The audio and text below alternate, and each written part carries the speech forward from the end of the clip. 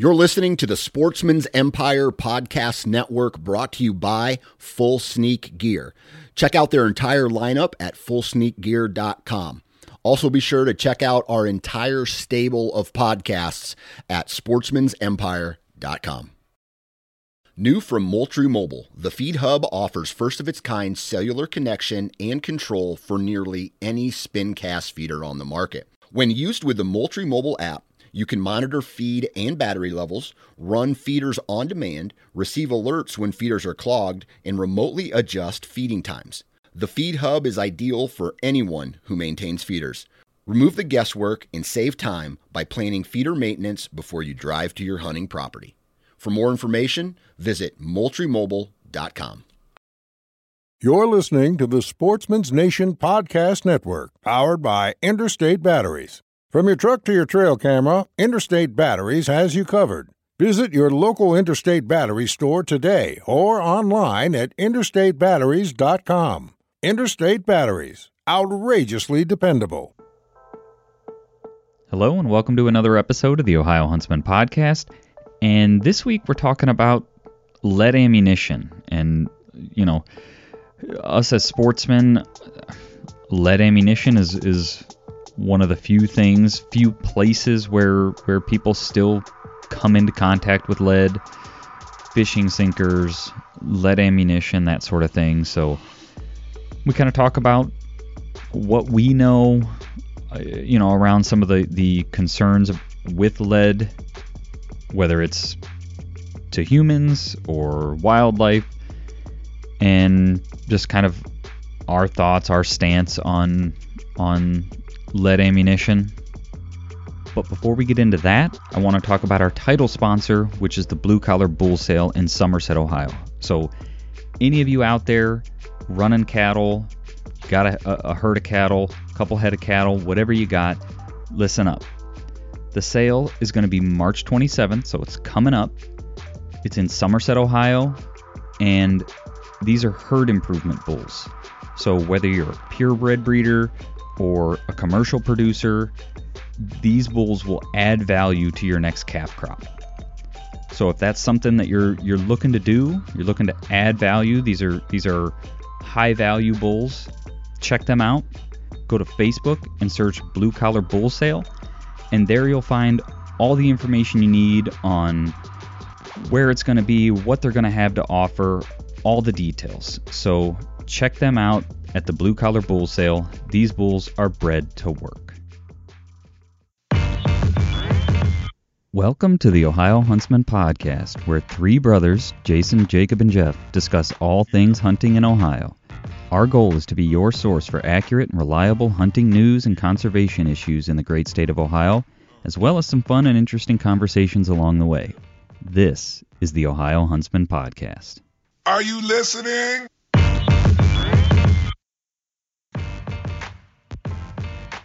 All right, so lead. Lead is, I don't even know where to start with lead. It's one of those things that seems to garner some debate, especially in the outdoors communities, with hunting and fishing, where it's still used, I don't know. I don't know that I would say predominantly, but there's a lot of applications in ammunition and fishing weights and things where lead is still used. Lots of other household items where lead has been removed. So I guess we were just going to kind of have a conversation today about lead.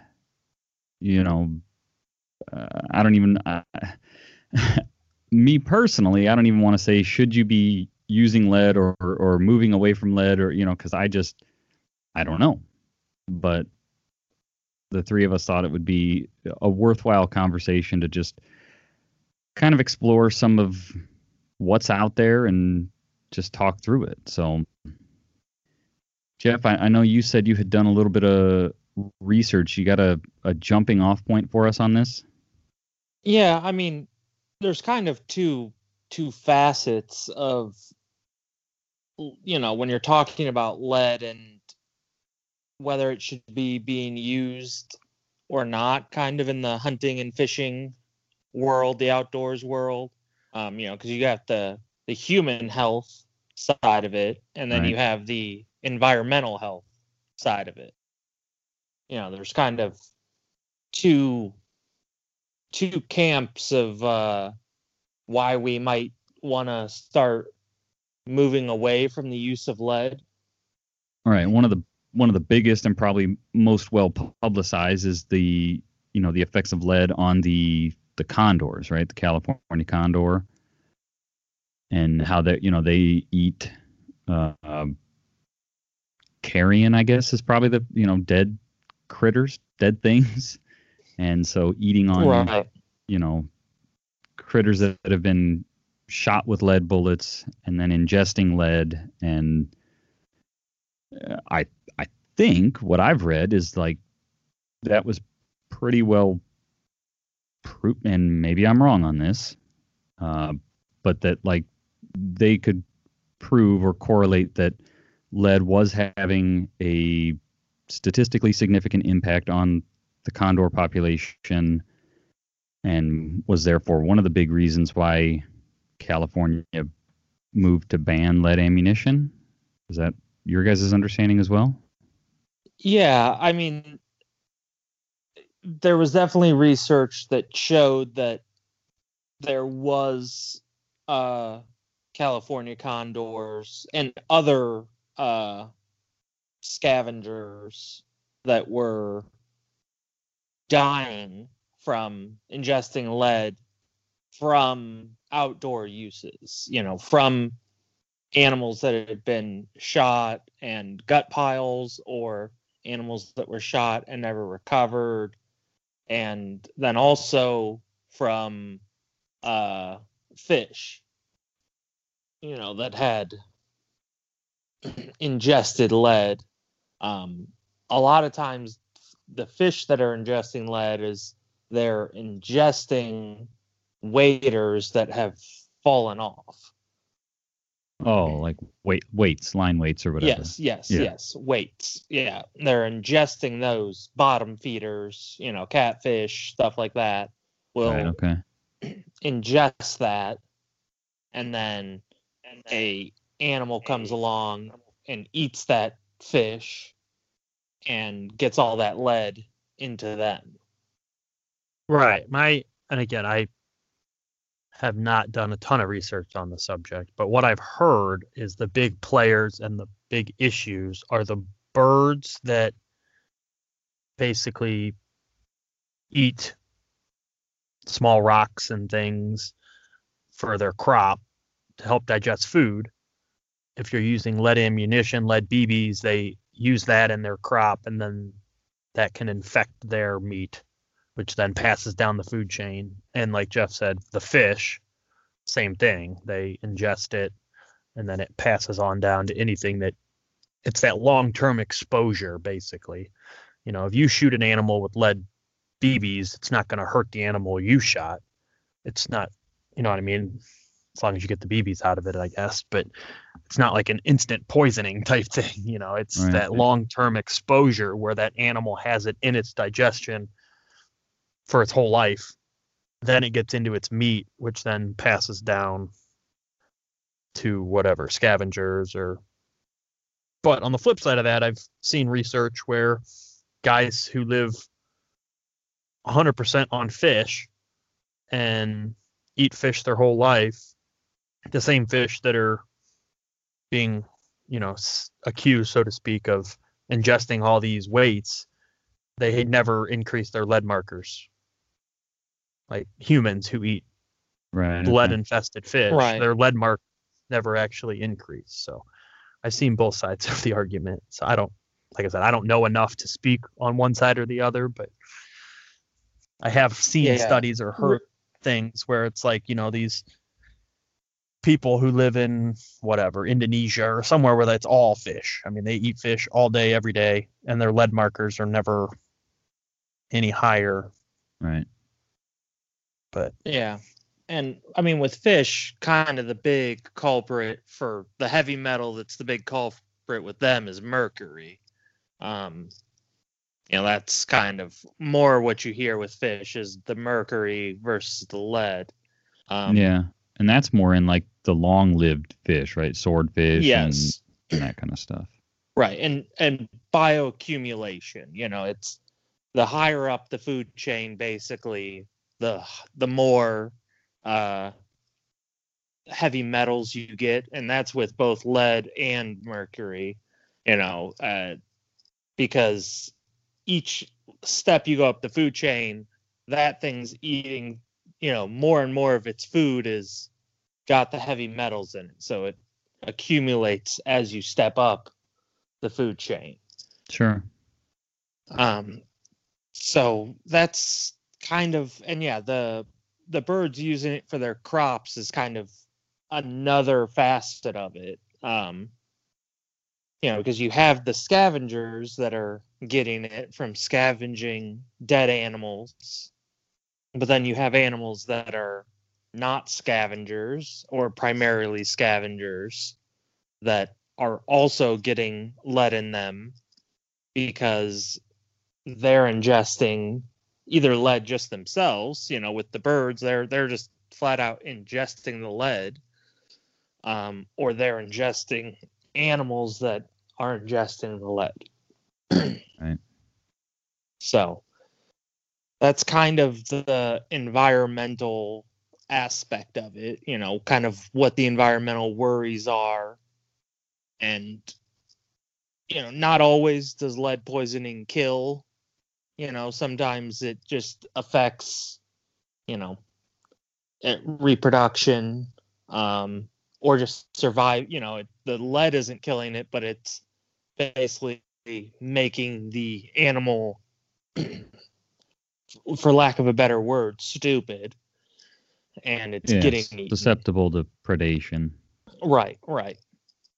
And with the birds using it in their crops, we have determined as a nation, if you will, that in the waterfowl sector, that it was so harmful that we banned the use of lead shot in waterfowl hunting back in 91.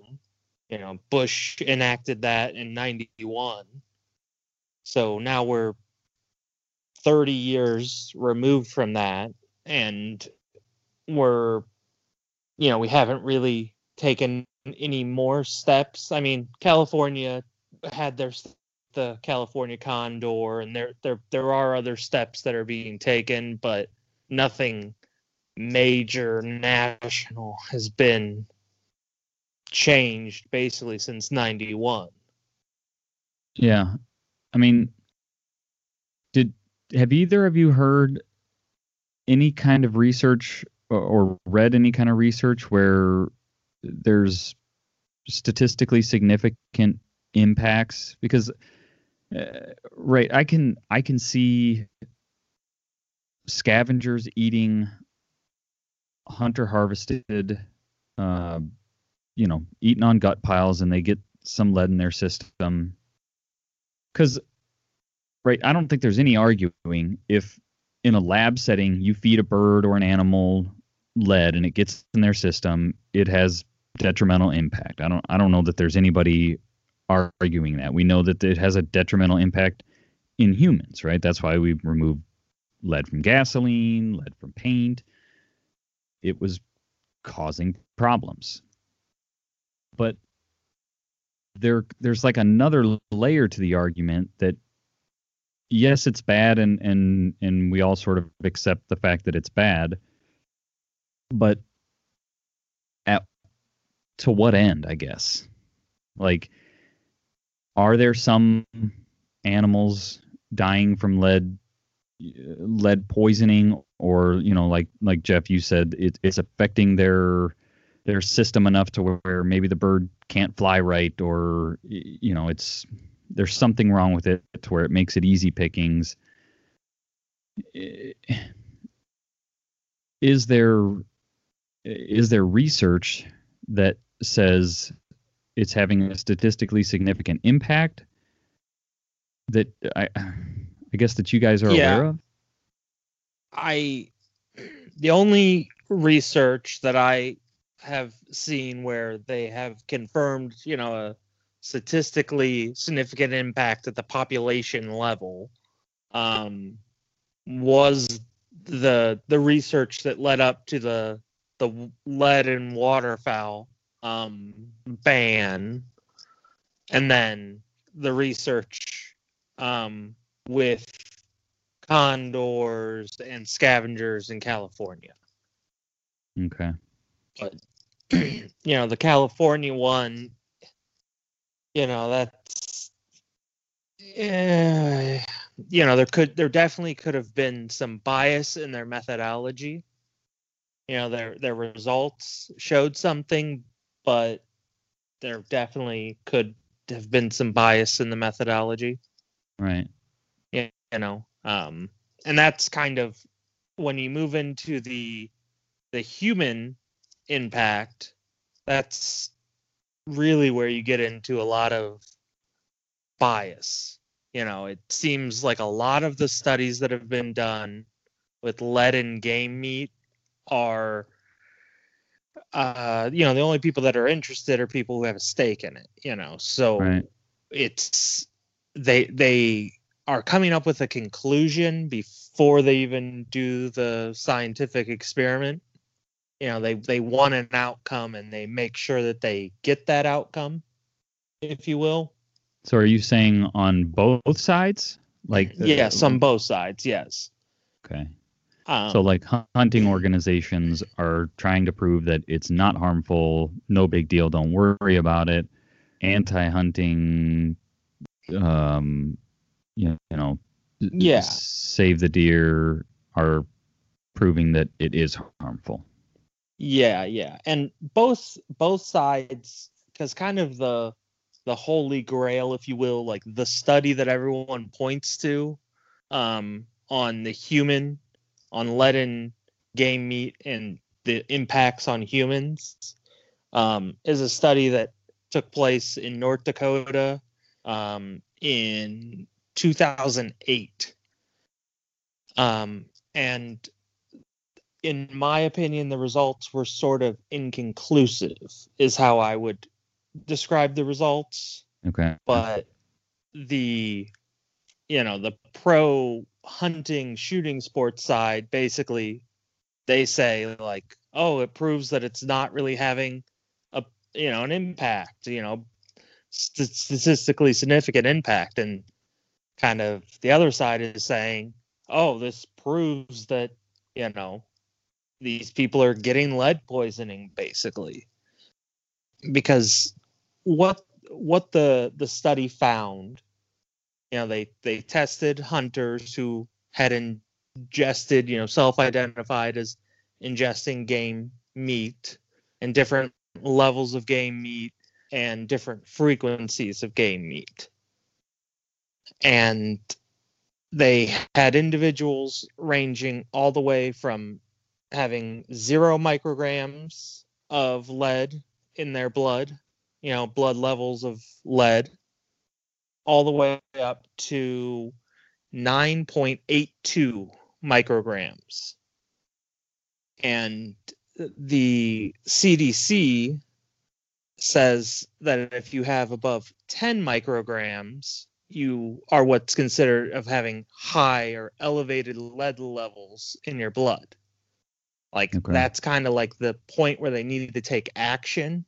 You have higher than normal, they need to basically do an environmental study and find where you are getting lead into your system. They state that no lead is a safe amount of lead, but that 10 micrograms is where they really think that they need to look into it, and you could actually, or you are likely, if you will, to develop problems. That's kind of their threshold. So no one had above the 10 micrograms. Right. Also kind of showing a little bit of a bias, this article cites this 10 micrograms, well, that 10 microgram threshold is for children. Adults can have a higher level. Oh. So, and they don't state that in their, their research. They just say like that this is the acceptable level. Right. And basically their conclusion of their research is that adults should be cautious. Pregnant women and children under 6 should basically avoid eating meat that has been harvested using lead bullets. That was the conclusion of the study, or? Yes, that was their recommendation because of their conclusion of the study. Was that like that there is an impact, and that they recommend that pregnant women and children under 6 avoid ingesting meat that was harvested using lead bullets. Sure. Now, where sort of a little bit more of, and now both sides of the argument kind of use that as their evidence of like it's not safe, because the pro shooting sports people say like, oh, well, no one was above the threshold.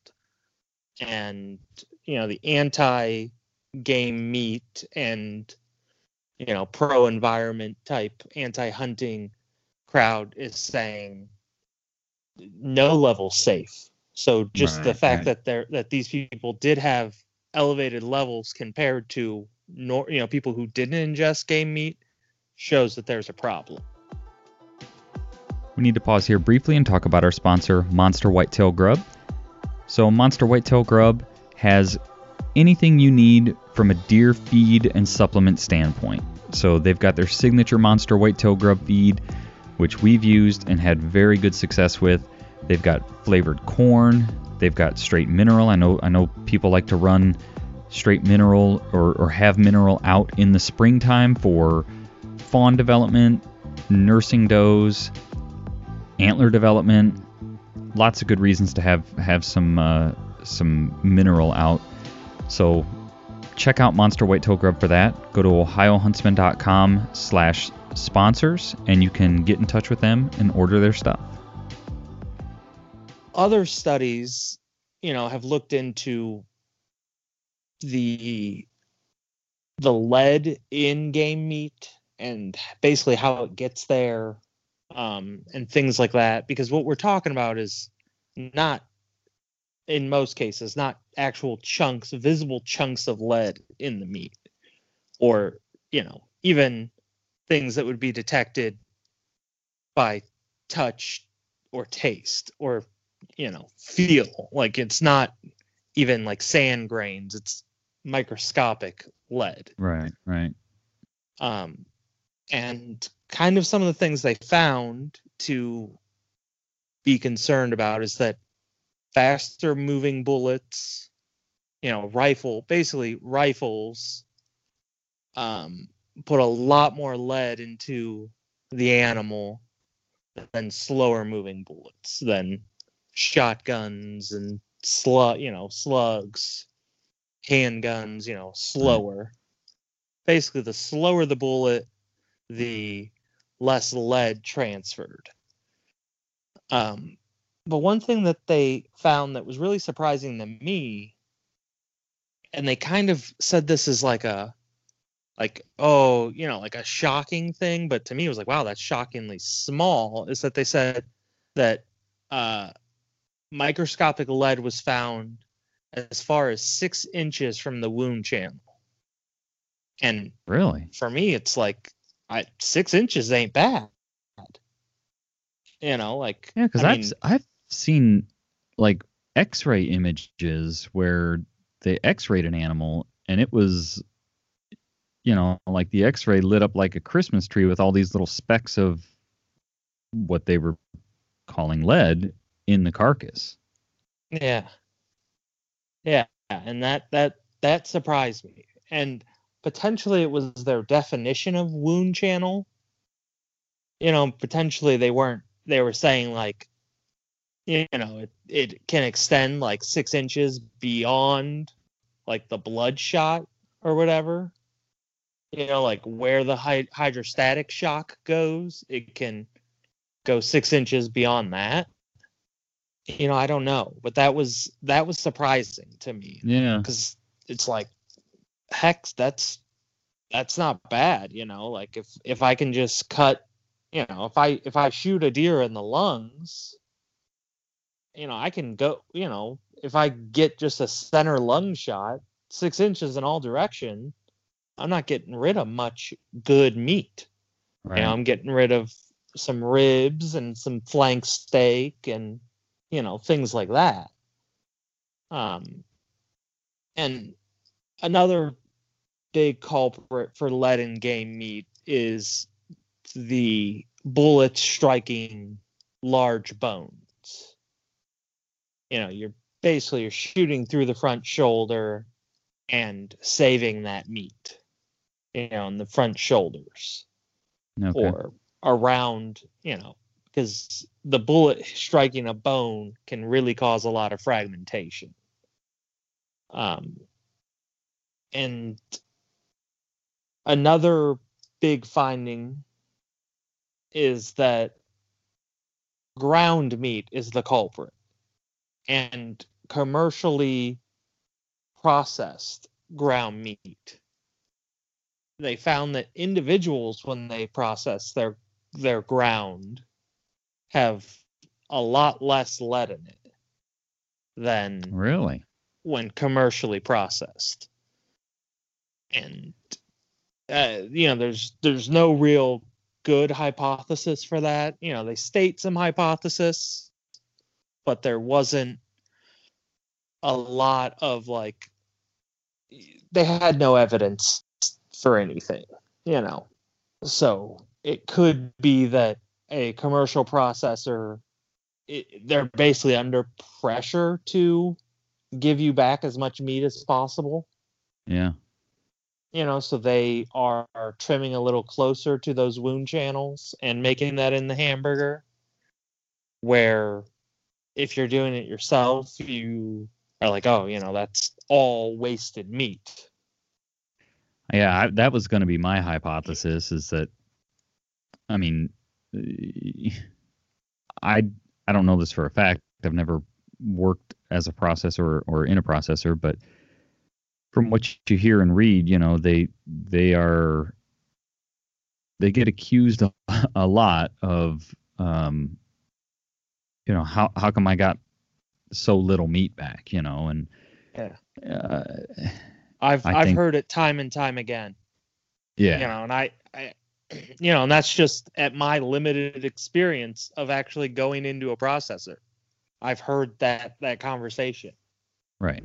Of what, how it was a big buck, and how'd I get back so little?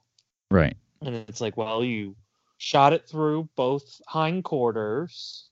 Yeah. And it wasn't properly, field dressed, and you got some gangrene.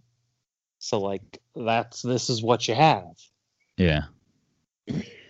Yeah. So I mean, well, and if you're not, the other thing is, if you're someone who doesn't skin, cut, and quarter your own deer, if you've never done that, I mean, there's a lot of weight from your deer that isn't actually meat.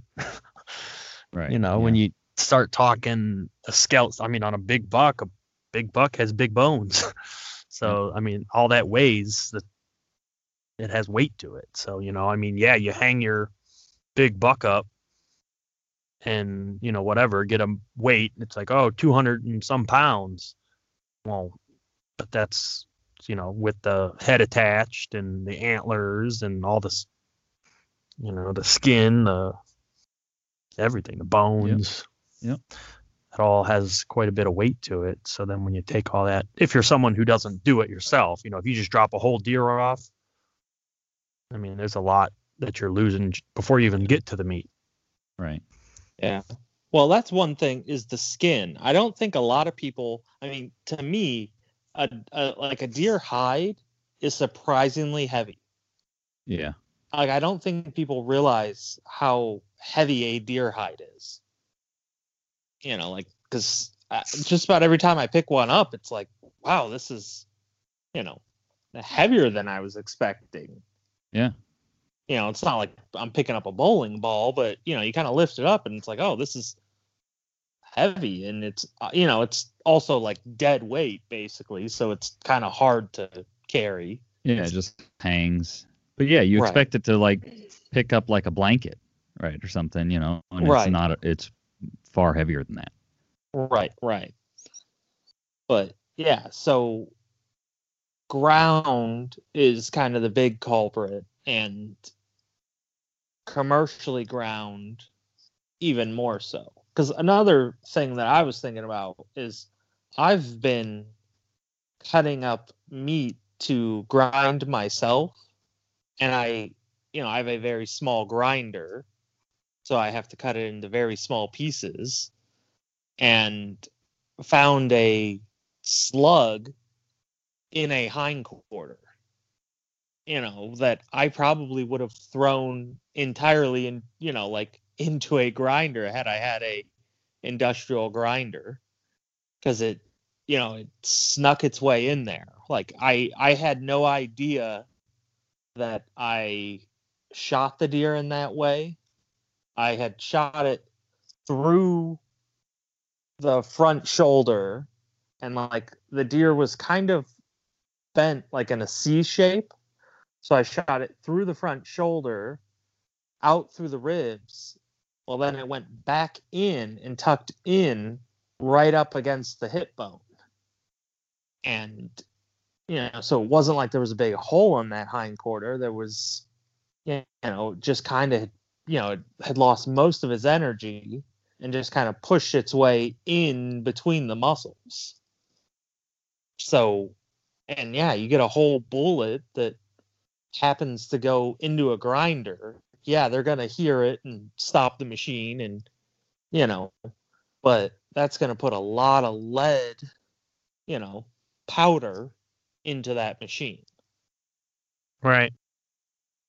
But the next kind of thing with the lead, and is like Jason mentioned, is they x-ray these carcasses, you know, deer carcasses. And I actually read one study where they shot pig carcasses. You know, they shot domestic pig carcasses to see how the bullet fragmented and where the lead got. Mm-hmm. And it moves in a very unexpected way. You know, that was kind of another worry, if you will, was they said, like, you expect it to basically move in a circle, you know, like there's a contamination zone of a circle. Sure. And they basically said, like, that's the wound channel can go one way, and the lead fragments and like powder can go another way. So that's there's and probably why it's hard to get like good clear information is there's so many different facets of this, right? There's a lot of variables at play, and so as I'm sure, you know, you the listener can tell, we are by no means experts on this, and are just trying to sort through the information ourselves. So I guess have you guys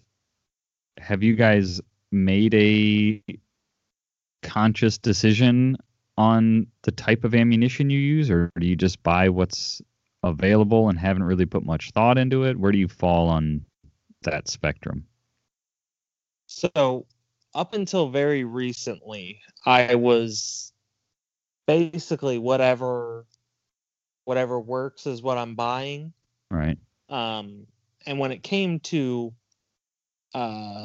shotgun, you know, and hunting with shot shells for small game, stuff like that, you know, I was very adamant about lead.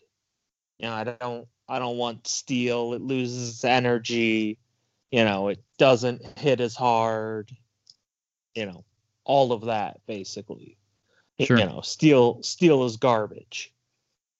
But this year I seemed to shoot a lot better when dove hunting with steel shot.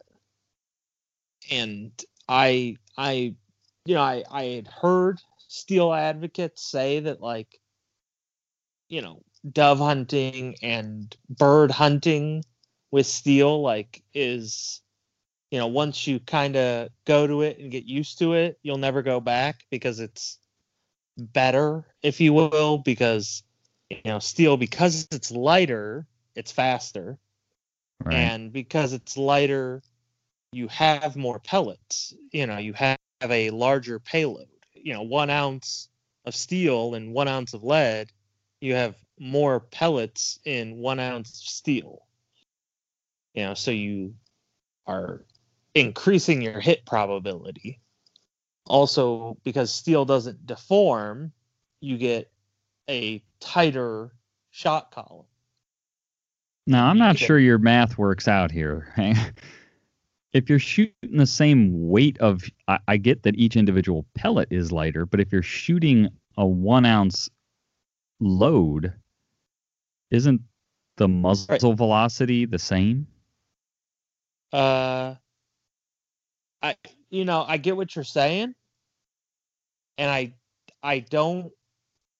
All I know is if you potentially they put, because it's a lighter, projectile, they increase the velocities, but, like, in the same price range, like, I'm trying to think of what it's called, like Federal Game and Target. They sell that in both steel and lead. Okay. The steel is faster.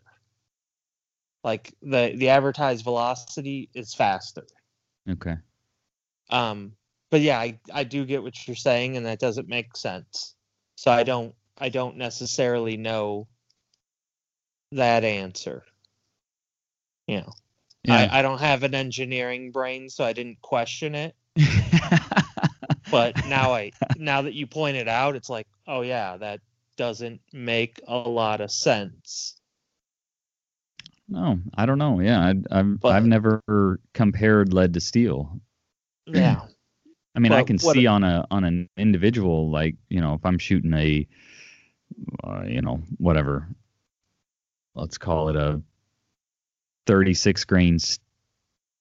Well, I'm shooting a bullet of equal size, one made out of lead and one made out of steel.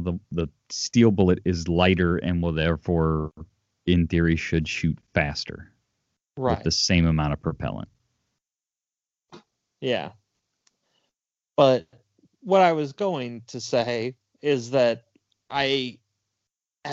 this year I shot better with steel, and I was only using steel because I was going duck hunting, and then after I was done duck hunting, I was gonna try to shoot some doves. So I threw steel, a box of steel 6 or 7 shot in the car, just so I didn't have any lead to potentially get myself in trouble with. Right, yeah. I wouldn't accidentally have any lead shot on me whatsoever. And it seemed to do a better job. I shot better with it. And, a lot of people say that there's no range, like you can't shoot at any distance with especially small steel shot. Right. And I shot, probably the farthest I've ever shot a dove, this year with steel shot. It was a good ways out there, and I was, basically throwing up a prayer, and I smoked it. I wonder if that has to do with like you said, the the pellets deforming, right? Because you see a lot of different solutions or attempts at keeping pellets spherical, or whatever their original shape was, in lead shot shells with some kind of polymer buffer that goes in between the pellets to keep them from smashing. Right. But then they're going to be forced through a choke. I don't know that the buffer helps much with that. I think it's more of that initial launch, that push, right, where everything wants to squeeze together when it's going from zero motion to 1,000+ feet per second. Right.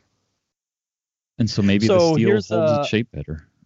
Here's a thought then, and I have no idea if this is true. I've never done this comparison, but maybe in the ammunition world, maybe you can, because steel doesn't deform, maybe they're putting more powder behind it. And that's why it's going faster at the same weight. Right. Yeah, I don't know. Yeah. I'm just thinking maybe you can put more powder in there and launch it and get better velocities because you don't have to worry about it deforming or, I don't know.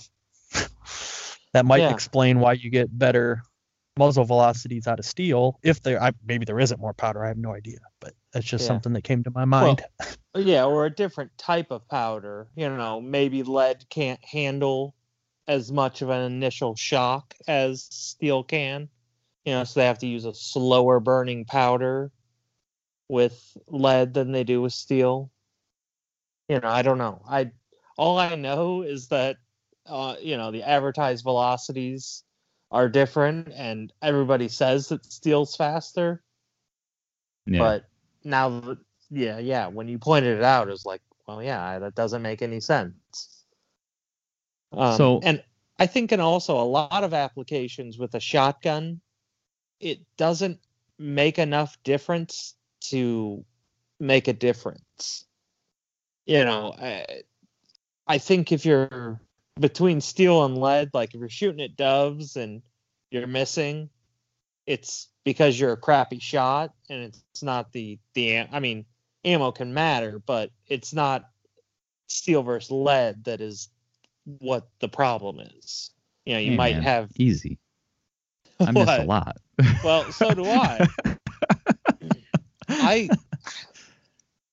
I went and shot a whole box of shells and got a dove this year. And that was embarrassing. Public land, whole box of shells, and there was people not coming over to this field because they heard me over there just blasting away. So then I'm walking out past their fields, and there's still doves flying around, Yeah. And I got, I have one dove. And, it's like, this is embarrassing. And, the whole time I'm just hoping that these people aren't asking, like, oh, how'd you do? Yeah. Luckily I just kind of walked past, and, it was getting dark. It was getting late. So everyone was kind of wrapping up. Yeah.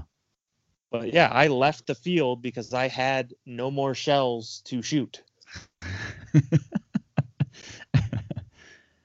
So, and I that's kind of why the other reason was like, well, I can't shoot any worse with steel. There you go. Might as well just throw steel in the car so that I don't have any lead anywhere around for me to accidentally pick up. Yeah. And it was kind of one of those things where I started pulling the trigger and birds were falling, and it's like, well, that's interesting. I've been shooting terrible, and now I'm hitting what I'm shooting at.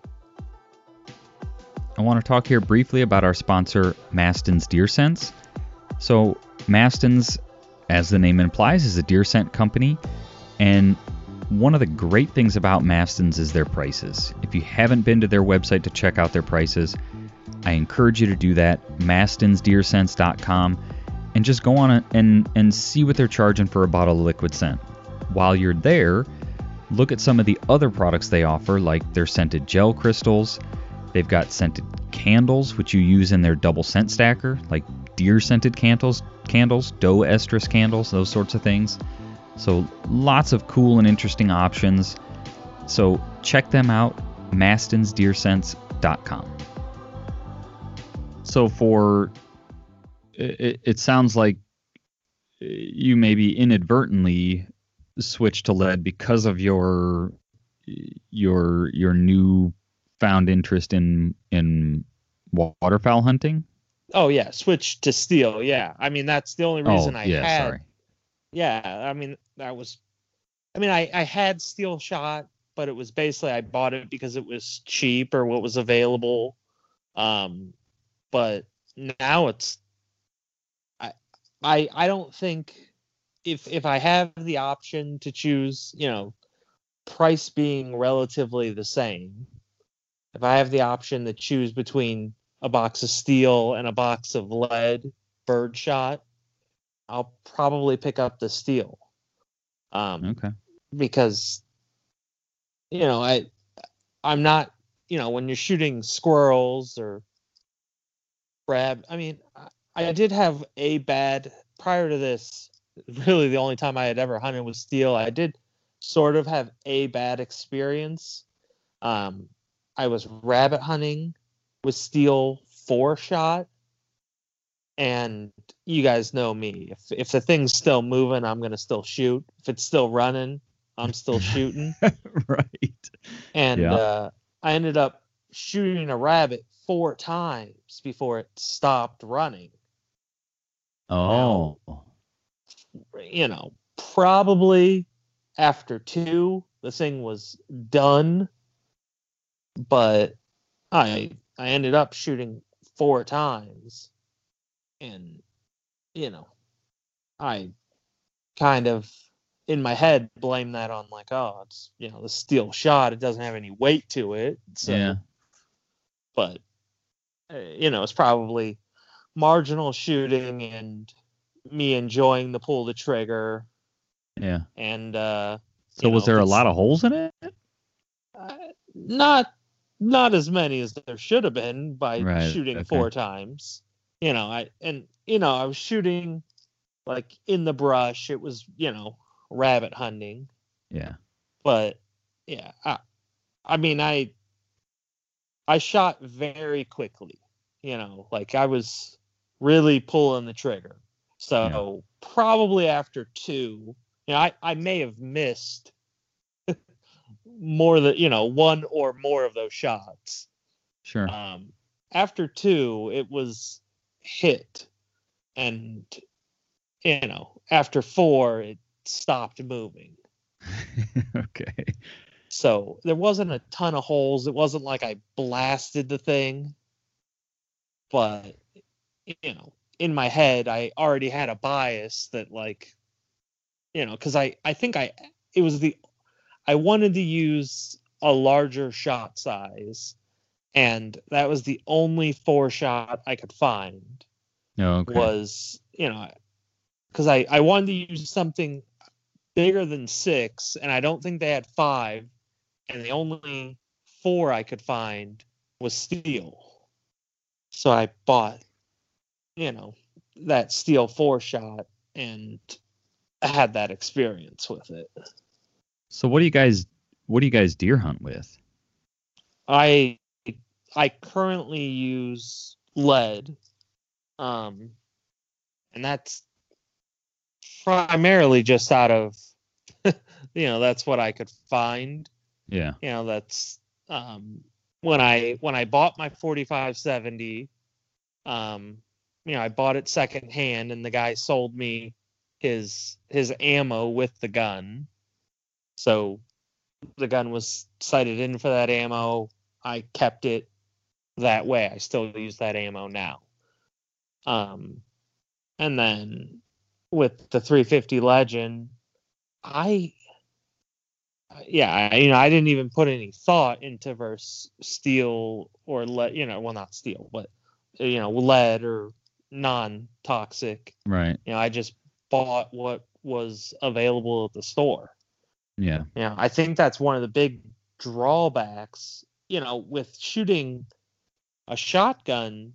There seems to be a lot of non-lead options. Back when it was a shotgun only state, I shot non-lead ammo. I shot copper solids or brass bullets,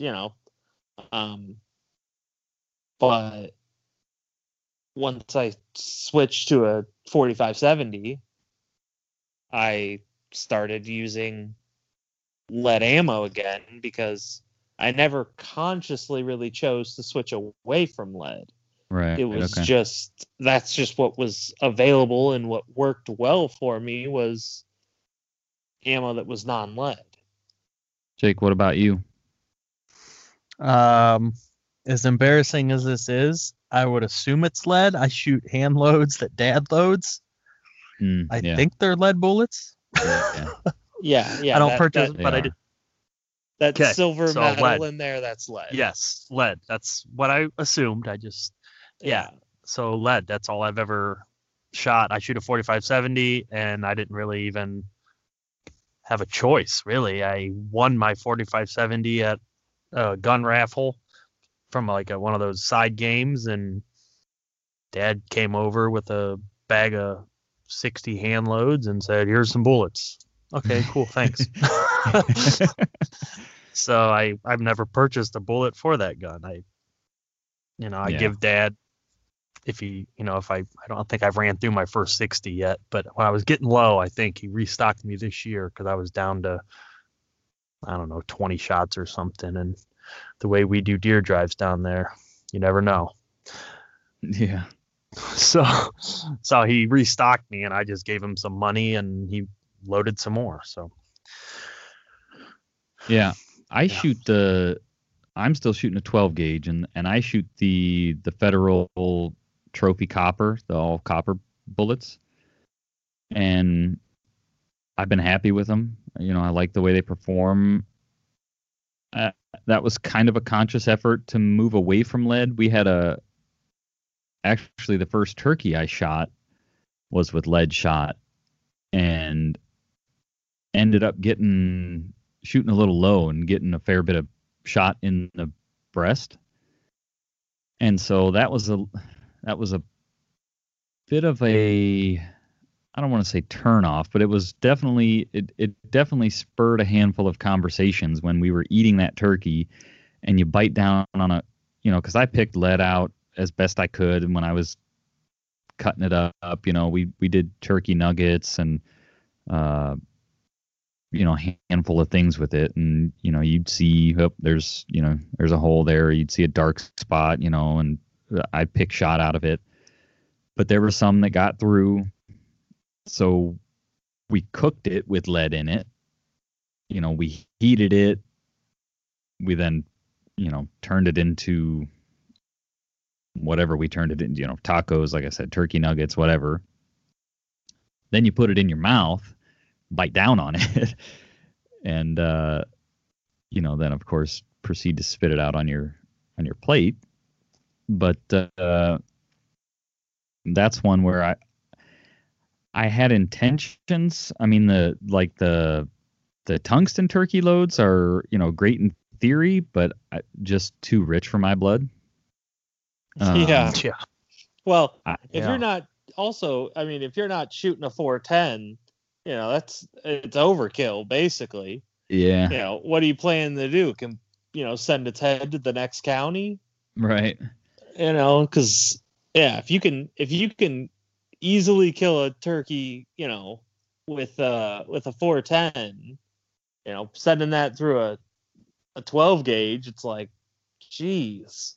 Yeah. It's a little bit of overkill, I get, Yeah.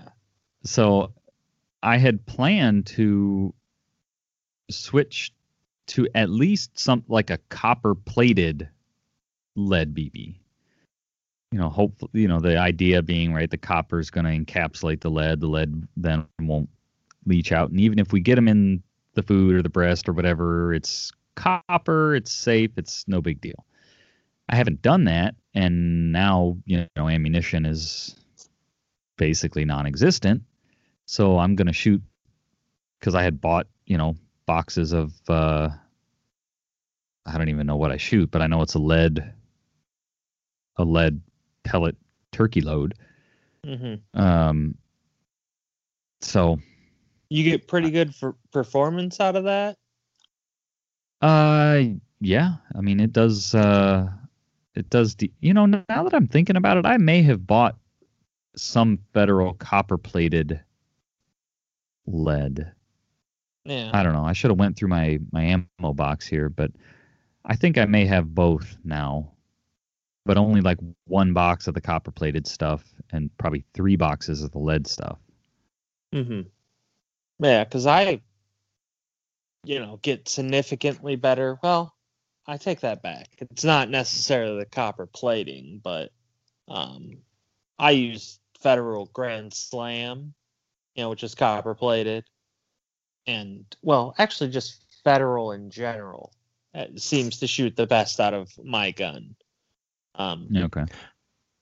Yeah, I get pretty good performance. I get pretty good performance on the target too. On the target. Couldn't tell you what it does. Couldn't tell you what it does to a turkey, but I could tell you it goes through that paper good. Yeah. Right. Yeah. I mean, I'm mostly talking about patterns. But yeah, my gun just doesn't like Remington turkey loads. Okay. And the copper plated Remington was even worse than the cheap turkey load. Oh, okay. Because I'm a sucker for a deal, so in trying to find, plus tinkering, if I find some turkey loads on sale, it's like, oh well, I wonder if this will be better than what I have. Yeah. But that I'm a big fan of the Federal Grand Slam. It's I think in general I'm a big fan of the Federal Flight Control wad. That's what I'm really a fan of.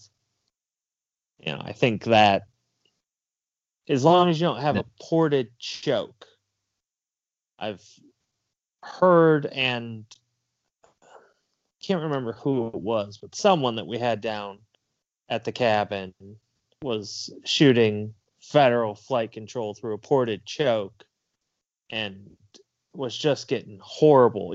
I was like shooting it through a rifled barrel. It was just getting horrible performance. Really? I wonder, because I think I've got some, I don't know if it's Grand Slam or what, but I think it was a Federal turkey load. I think it has a flight control wad. Now that you say that, as I'm going back in my memory bank here, I want to say the Federal was patterning. It wasn't horrible like you're explaining, but it wasn't as good as the lead Remington Nitro Mag or whatever that lead turkey load was. Mm-hmm. But I am shooting a ported choke. Yeah. That could have an impact. Okay. Yeah. But yeah, I think from now on, I'm going to, start making a conscious effort to try to buy non-lead ammunition. I mean, I'm not really concerned about it too much. Right. Mostly because I'm not shooting deer through the front shoulder. And if I do shoot a deer through the front shoulder, I realize that meat is garbage. Right. I understand that I have ruined that part. But if prices are roughly the same, I'm willing to pay a little bit extra to get a non-lead ammunition. Do they make other than the tungsten stuff, do they make a non-lead turkey load?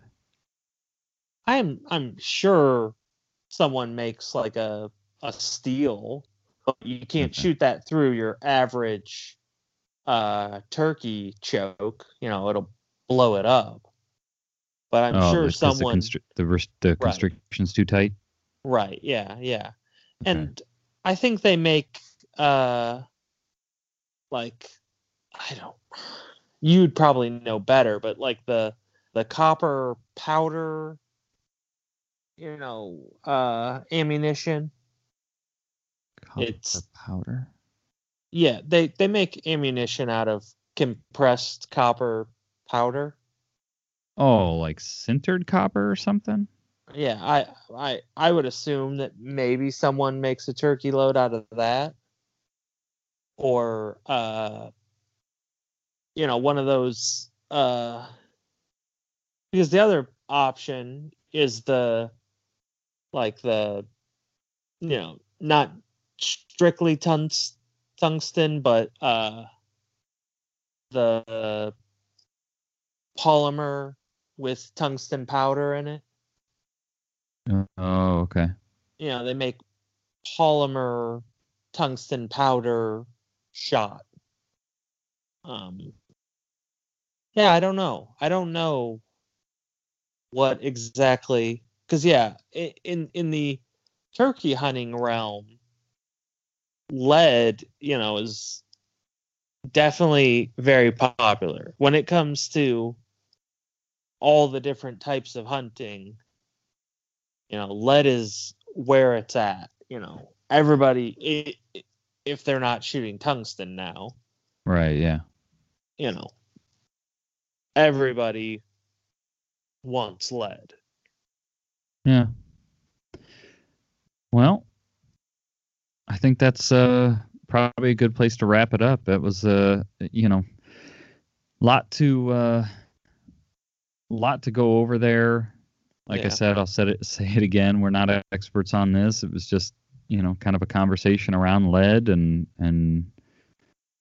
the different areas of the conversation and I guess things to be thinking about as you're making ammunition choices. Maybe in today's day and age, maybe ammunition choices are being made for you because you got to buy what's available. Right. But yeah, and I definitely think that if there's a hunter demand, for non-lead ammunition, there would be more options on the market. Sure. And the prices would fall, because I think that's the biggest drawback right now is in most cases, lead ammunition is far cheaper. Right. Okay. So, but if there's more interest in it, I think manufacturers would find ways to make cheaper non-lead ammunition, and with the volume, prices could fall. Sure. Yeah. But yeah, this is all when you can actually have a choice in what ammo you buy. Right. Yeah. I mean, yeah. Right now you're buying what you can get. Yeah. And hopefully you can find some turkey loads for turkey season coming up, or hopefully you've got some backstock because slim pickings. All right. Well, thanks guys, and hopefully you all enjoyed the conversation.